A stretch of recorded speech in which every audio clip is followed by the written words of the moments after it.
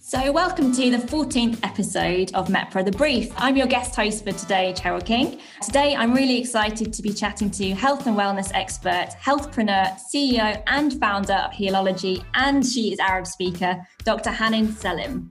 On today's podcast, Dr Hanan will discuss the importance of prioritising mental health and wellbeing during COVID-19. So we just wanted to say, first of all, a special big thank you to She is Arab, for providing access to Dr Hanan for this special edition of The Brief.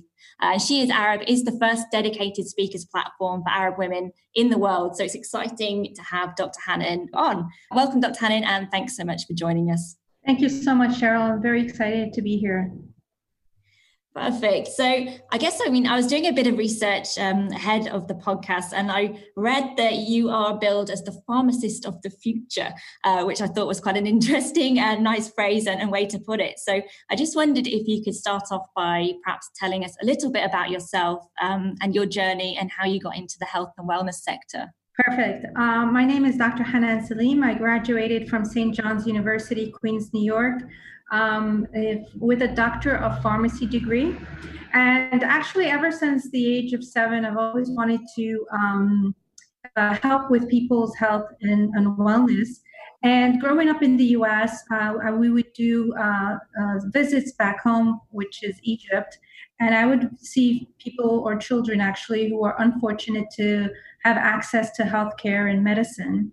So as a 7-year-old, I thought to myself, when I grow up, I'm going to give everybody medicine and make everybody feel better. And I went on that, passion from a young age to really, truly help people's health and well-being. Now, fast forward 25 years later, working in the most prestigious hospitals in Manhattan, I was the chemo pharmacist. So I was in charge of doing chemotherapy for patients. And I was actually on the board of P&T committee, which is the Pharmaceutics and Therapeutics Committee. And what that is that it's a combination of a few healthcare professionals, the doctors, the nurses, and of course the clinical pharmacists, who will come together and create formularies for those difficult cases for cancer patients, obese patients, and even diabetes patients. So on this journey, during the time, I would always see these patients doing very well, but unfortunately, a few years later, they would come back with either 6 months to a year to live with cancer, diabetes, having gangrene, needing amputation, or the obese patient not able to breathe, needing ventilators and things of the sort. So this was always in the back of my mind. Why is this happening? Why are these patients who are doing so well for such a long time come back with no improvement or even worsening in their health case, in their health situation? Fast forward again another 10 years, and where the bets kind of turned around and I became the patient. So I had developed precancerous cells in my ovaries, endometriosis. I was 40 kgs heavier than I am today, borderline diabetes, and so on and so forth. And of course, what I did is what I ran to what I knew best, which was the drugs and the therapies and the protocols of what we call conventional medicine. And unfortunately, it did not work for me. And in 3 months' time, I went from 70 to 700 on my cancer indicators. So it was a wake-up call and reverting me back to focus on that question where I had with my own patients back then, why is this happening? Why, if they were doing everything right from the conventional side, why isn't it working and people are getting worse in their health? And then it led me on this journey of understanding what might be the root cause that made me do the 17 years of research that I call now chronic biodisruptors. That we'll get into a little bit later.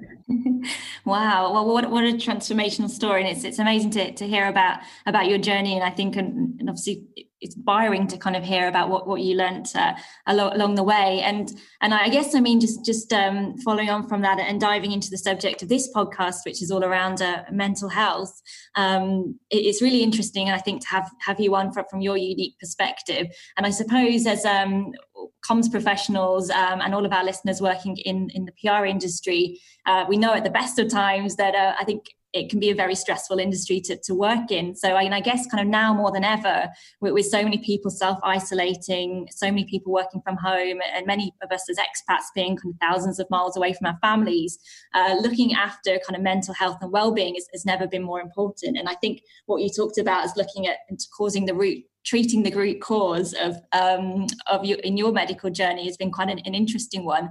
But I guess looking perhaps in terms of the mental health sphere specifically, do you sort of see now a rise in mental health issues as kind of a result of the COVID-19 and the time that we're living in?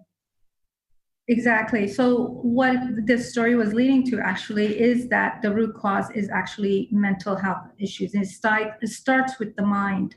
So without addressing the root cause that started with the mind and what I call the mind-brain organ connection.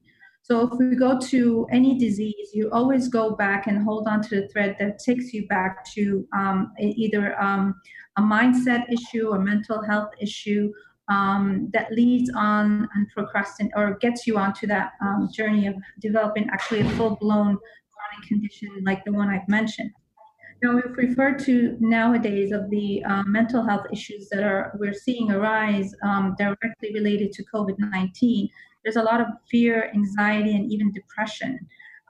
There's, of course, not only the mental isolation of self-talk, but now we have on top of that the physical isolation, which actually compounds it. And we're getting away from our regular habits, our regular routines that, again, compounds that. And this is what I'm talking about when I'm taking chronic biodisruptors. There's certain things that are compounding your environment, whether it's the the isolation, the physical or the mental isolation, the disconnect. Because we are, as humans, we like connections. We like to be appreciated. We have emotional drivers. So one of the major emotional drivers is love and connection. And that being taken away really makes us very vulnerable to these situations where we get into fear, anxiety, and even depression.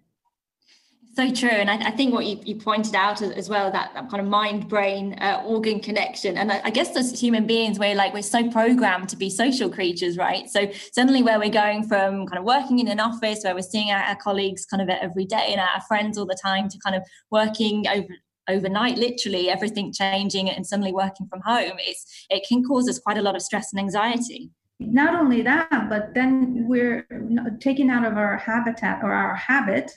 And it's aggravated for example, if you had parents who have children, so they would have this break of taking the children to the school, or they would have the financial issues as well being compounding on that stress. So now the parents are not only the parents, but taking care of the children, but they're now the teachers and for the children. And it does. I was actually, if I may, reading one in a poll in the U.S. about how the divorce rate has even doubled, if not quadrupled, in the U.S. because of this COVID-19 of not having a break from your spouse, and those little things that used to aggravate now becomes these huge things and leading people to even getting divorced now. Yeah, I've heard that as well. And I've also heard it works both ways. So it's actually also increasing divorce rates, but it's bringing some people closer together as well. So it's interesting to see how the kind of impact of COVID-19 is really kind of changing things in terms of kind of families and work life, with lots of people and living with their partners and kind of having to be co-workers as well. Like must be something quite different that people haven't really experienced before. But I wanted to look now a little bit at kind of as all of us work in the communications industry, we are responsible for managing our clients' reputations. But as well as that, I think with the media as well, we are constantly being flooded with information. There's so many videos and stories, even on a daily or even hourly basis that we're seeing on social media. And I think there's also a lot of misinformation as well. So, and some of this can be a little bit alarming. What sort of tips would you give, Dr. Hanan, about how people can best deal with the disturbing information that's coming up during this time? Yeah, so I definitely agree. There's a lot of misinformation, and I want to mention a few indispensable resources actually that's just available for COVID-19. But I won't recommend that, only for everyone to just follow your local authorities' information, as they do most of the research for you and keeping tabs for you. So focus only as well on what you can control. For example, the social distancing, the hygiene. No need to follow the global numbers, the death tolls, and all the politics that's getting all wrapped up in this situation. So I wanted to mention 7 indispensable resources for COVID-19 that are trusted, that you could get valid information from, starting with the educational scrolling infographic from the South China Morning Post that walks you through some of the more familiar types of coronaviruses, how they spread and how they're affecting the human body. Obviously, because China was the first one to be affected by the coronavirus, they would have a lot of the information, walking the journey, and before all of us, they would have a lot of detailed information on what best to do in this situation. The history of pandemics is another one. It goes all the way back from the Black Death to the current COVID-19 situation. It helps give you historical context on how bad a pandemic can be. It's also updated every day, so you can see how COVID-19 compares to the impact of the previous events. There's also a fantastic interactive page by the Washington Post that actively simulates what happens when the virus spreads normally, contrasting it to how it may spread in a forced quarantine environment like that we are today, and when social distancing is practiced, and how effective that has worked as well for China and the Wuhan epidemic spread, where it started actually. Useful real-time dashboard by the Johns Hopkins University. It's actually worth bookmarking now, because it has a lot of the new ideas, or the research in the medicines or the vaccines that they're using or testing to see what's going to actually work to get over this or protect ourselves from the COVID-19. We're all familiar with the flattening of the curve, and there's actually a website called Flattening of the Curve, and it has actually over 1 million views in the last week alone, and it features the above about the interactive graph from all around the world data, how they're improving or their numbers, and what they're doing or using to protect and improve their in other words, what they're doing to flatten their curve as well. That's really interesting to note as well. And I've seen actually the whole flattening of the curve and having all those different dashboards as well. And I know the Johns Hopkins University one's really interesting. It just, I guess, kind of gives a more sort of credible source when there's so much sort of coming at you from all different directions. And it's great to have those platforms too. Yeah, absolutely. Even actually the Financial Times is usually a subscription-based website, and they actually published a useful COVID-19 dashboard, and then made it accessible to everyone, which was really nice. And that's good for them. So it's good to have all those different sources. And what we found a little bit as well from a podcast perspective, so you doing one now, is that even in podcast terms, there's actually dedicated channels just to COVID-19. So it's been one of the biggest kind of search terms, quite rightly at the moment. CNN has quite an interesting one as well, which I've subscribed to. And it's just basically 10 minutes of short news snippets every day that just kind of outlines the latest development on COVID-19. So it's interesting to see how the different platforms have kind of responded and supported with things, because there's so much misinformation out there, as you allude to, and it can definitely, I think, make us feel very stressed and a little anxious at times. But I think it's just following on from that, when we are sort of feeling a bit down, and many of us kind of live alone and we're working from home, what sort of advice perhaps would you give to people if they're not feeling so great at the moment? What type of tip do you think that you can give us in terms of just making sure that we're lifting our mood and feeling connected, I guess, in an age of disconnection? Well, I mean, if we connect to friends and family, I mean, you don't have to be physically connecting to be with them physically to connect with them. I mean, we have so much technology nowadays, the Zoom, the phone, and everything else that we can. But for those people that are really not, feeling in the mood to communicate verbally, what they could do is there's a scientific tool that's called neuroplasticity. This is a great tool that I call how to empty the cup.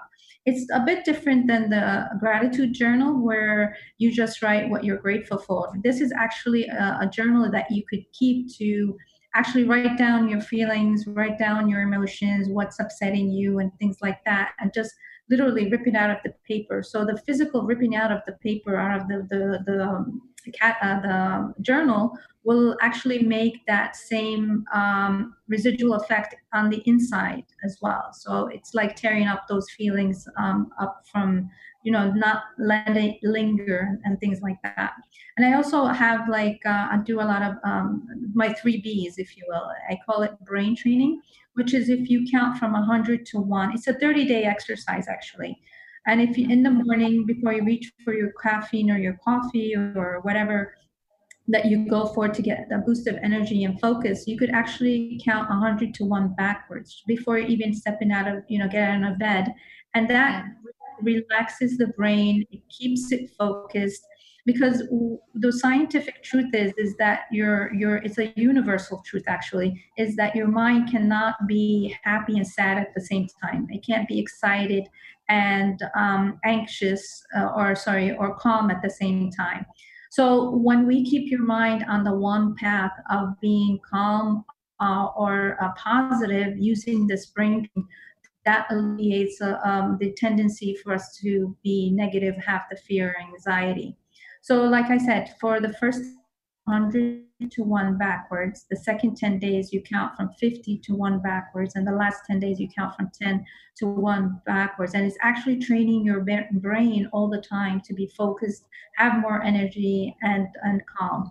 The next one is breathing. So I know a lot of people who've heard about the different breathing type of exercises out there using yoga and meditation, but this one is really effective. It's called the 669, which means if you take in 6 breaths in, you hold those breaths for 6 as well, counting 6 that is, and releasing 9 breaths out. And the last one is body. What I mean by body is not actually physical activity, which actually is very good, but you don't have to exercise to get the benefits with this. What that is, if you have any negative thoughts or negative self-talk or getting anxious or having fear, any of those negative emotions, just the physicality of moving your body. For example, if you're sitting and you're having this negative self-talk, if you stand up, you go for a glass of water, if you have a balcony, if you have a yard, you go outside and get some fresh air or something like that.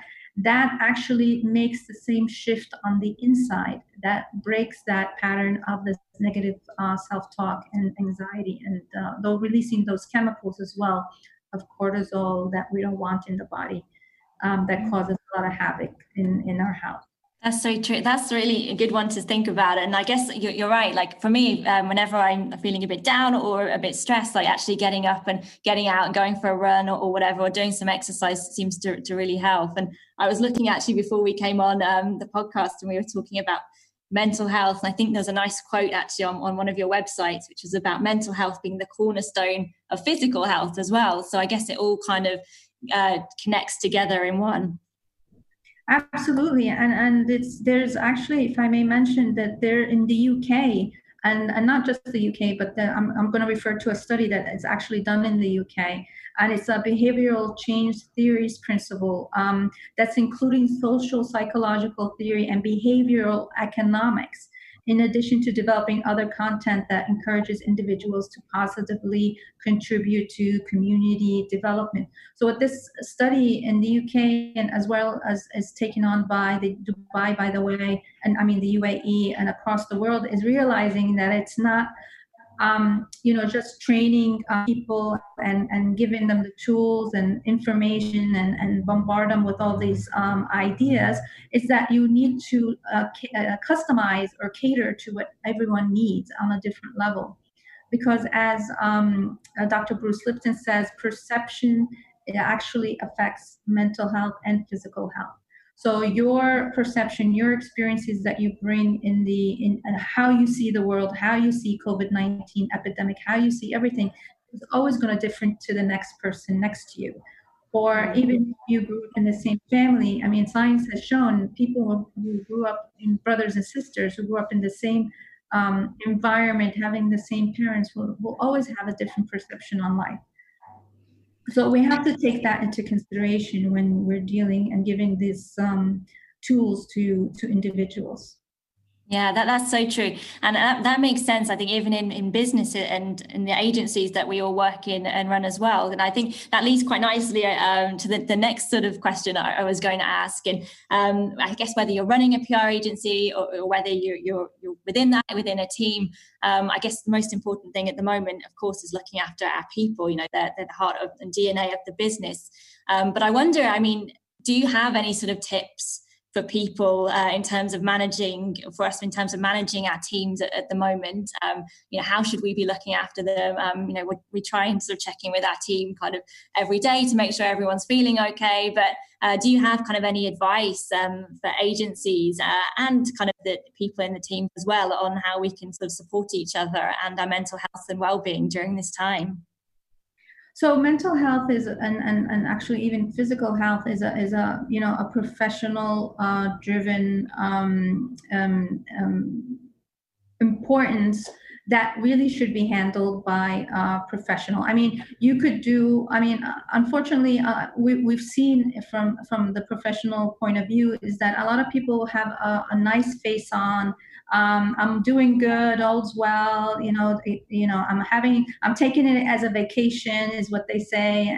But then when they're alone or they're home by themselves, you know, the self-talk and all this negative pushes in really, really fast. So it's very important that they have access to professionals who can, you know, understand or pick up where they need help and be able to give them actually tools and benchmark where they are and try to give them the correct pathway, the fastest pathway, instead of just, you know, talking about their feelings and emotions. There's actually important tools that professionals use that allows them and bring awareness to the client themselves as well as why this is all happening. Why are they having, you know, the root cause I was talking about? Why are they feeling this way? What is the trigger that's creating this emotions or feelings that's happening? So I definitely, for organizations, I would definitely, have them consider having a wellness program available, even if it's a consultant. You know, it doesn't have to be someone on staff that they have to, you know, have on a regular basis as part of their as an employee, but they could have a consultant come in for, you know, once a week or something, for even group sessions, or, you know, for the professionals to give them tips and ideas and tools of what they need to do. Yeah, that's a nice one to think about. And I remember actually joining a call recently on Zoom, and actually the corporate that was fronting the call was actually running a free yoga session for all of their staff. And I just thought that was a really nice initiative that they delivered, and a simple one at that as well, just to kind of give people a bit of a boost and to get people moving and to get people feeling relaxed as well. So it's nice, I think, to see what the community is doing, and we can also learn and get inspiration and ideas from that as well. Absolutely, absolutely. I mean, talking about the people who are like, you know, really, you can't really pick up in a organization, in a regular environment, that might be having having a hard time and not speaking up because of, you know, either, you know, the stigma, or, you know, having that people think that they're mental health issues, because believe it or not, and well, anyway, in the Middle East, MENA region, it's still a stigma in this area, and major part of the world as well. So people are not going to be coming up and saying, you know, I have these emotions or these feelings, and especially with men as well, they're not, you know, they're not very open to sharing feelings and emotions, but they do have these, roller coaster rides just like everybody else. So they should be having as well access to, these helps and professional care.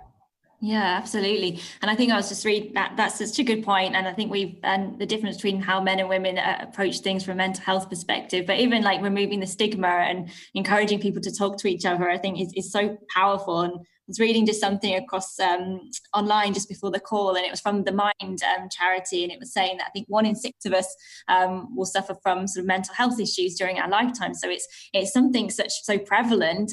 It's something that there really shouldn't be any need. And just as you go to the doctor for something physical, that ailment, then also speaking about something that doesn't feel quite right when in your head is also equally important as well, especially during this time too. And then I just wanted to bring to a close now to talk a bit about some of the resources, because now we just covered a few different things in terms of how we can support each other from a kind of mental health and wellness perspective, and what we can do as employers and as people that work in the comms industry. Are there any sort of free resources or support that people can access if they're sort of facing mental health issues at the moment? Yes, absolutely. So I'm a scientist at the end of the day. So numbers mean everything to me. So benchmarking where you are in this journey, what might be those, like I mentioned earlier, chronic biodisruptors. What are those some environmental stressors that are compounding in your environment that actually are affecting your mental health? And I do have a tool that anyone can use for free to give you, it's kind of a survey that you go through, and it gives you a total at the end, and then you could measure up where you stand in this process and what you might be having to deal with. And you could find that on www.drhanan, DRHANAN.clinic. I also have a surprise for you. I want to give my book, Second Chances, to everyone. It's been mentioned that it's a really amazing tool. Even though I wrote it 3 years ago, a lot of people are saying that it's perfect for COVID-19. It has a lot of templates. It has a lot of exercises in the back of the book that people can use to really activate, like I mentioned, the positive mindset rather than going into that rabbit hole of negative self-talk and negativity in fear and anxiety and depression. Oh, amazing. That's good to have, and great to kind of just go through that. There is so many different tools out there, and yeah, it sounds like your book more than ever is quite pertinent to have at this time. So that's really great to see, and thank you so much for talking about that too. And I think that's a great point to close on. So there's so many different tips and resources out there, and I think the good news is that speaking out about it, there's different pools of people that you can connect with. So with that in mind, thank you so much, Dr. Hanan, for joining us. It's been really interesting to speak to you today, and thanks again for your time. Thank you so much, and my pleasure, and I look forward to speaking to you again soon. So that's all for today, and thank you so much for listening. If anyone is interested in receiving Dr. Hanan's book, please get in touch and email community@mepra.org to receive that one. And I think wider than that, to help support the members during this time, MEPRA is hosting a number of free different online training webinars, and it's also providing free resources and support materials. So if you'd like to find out more information, please visit mepra.org/COVID-19. Thanks again, have a great day, and see you next time.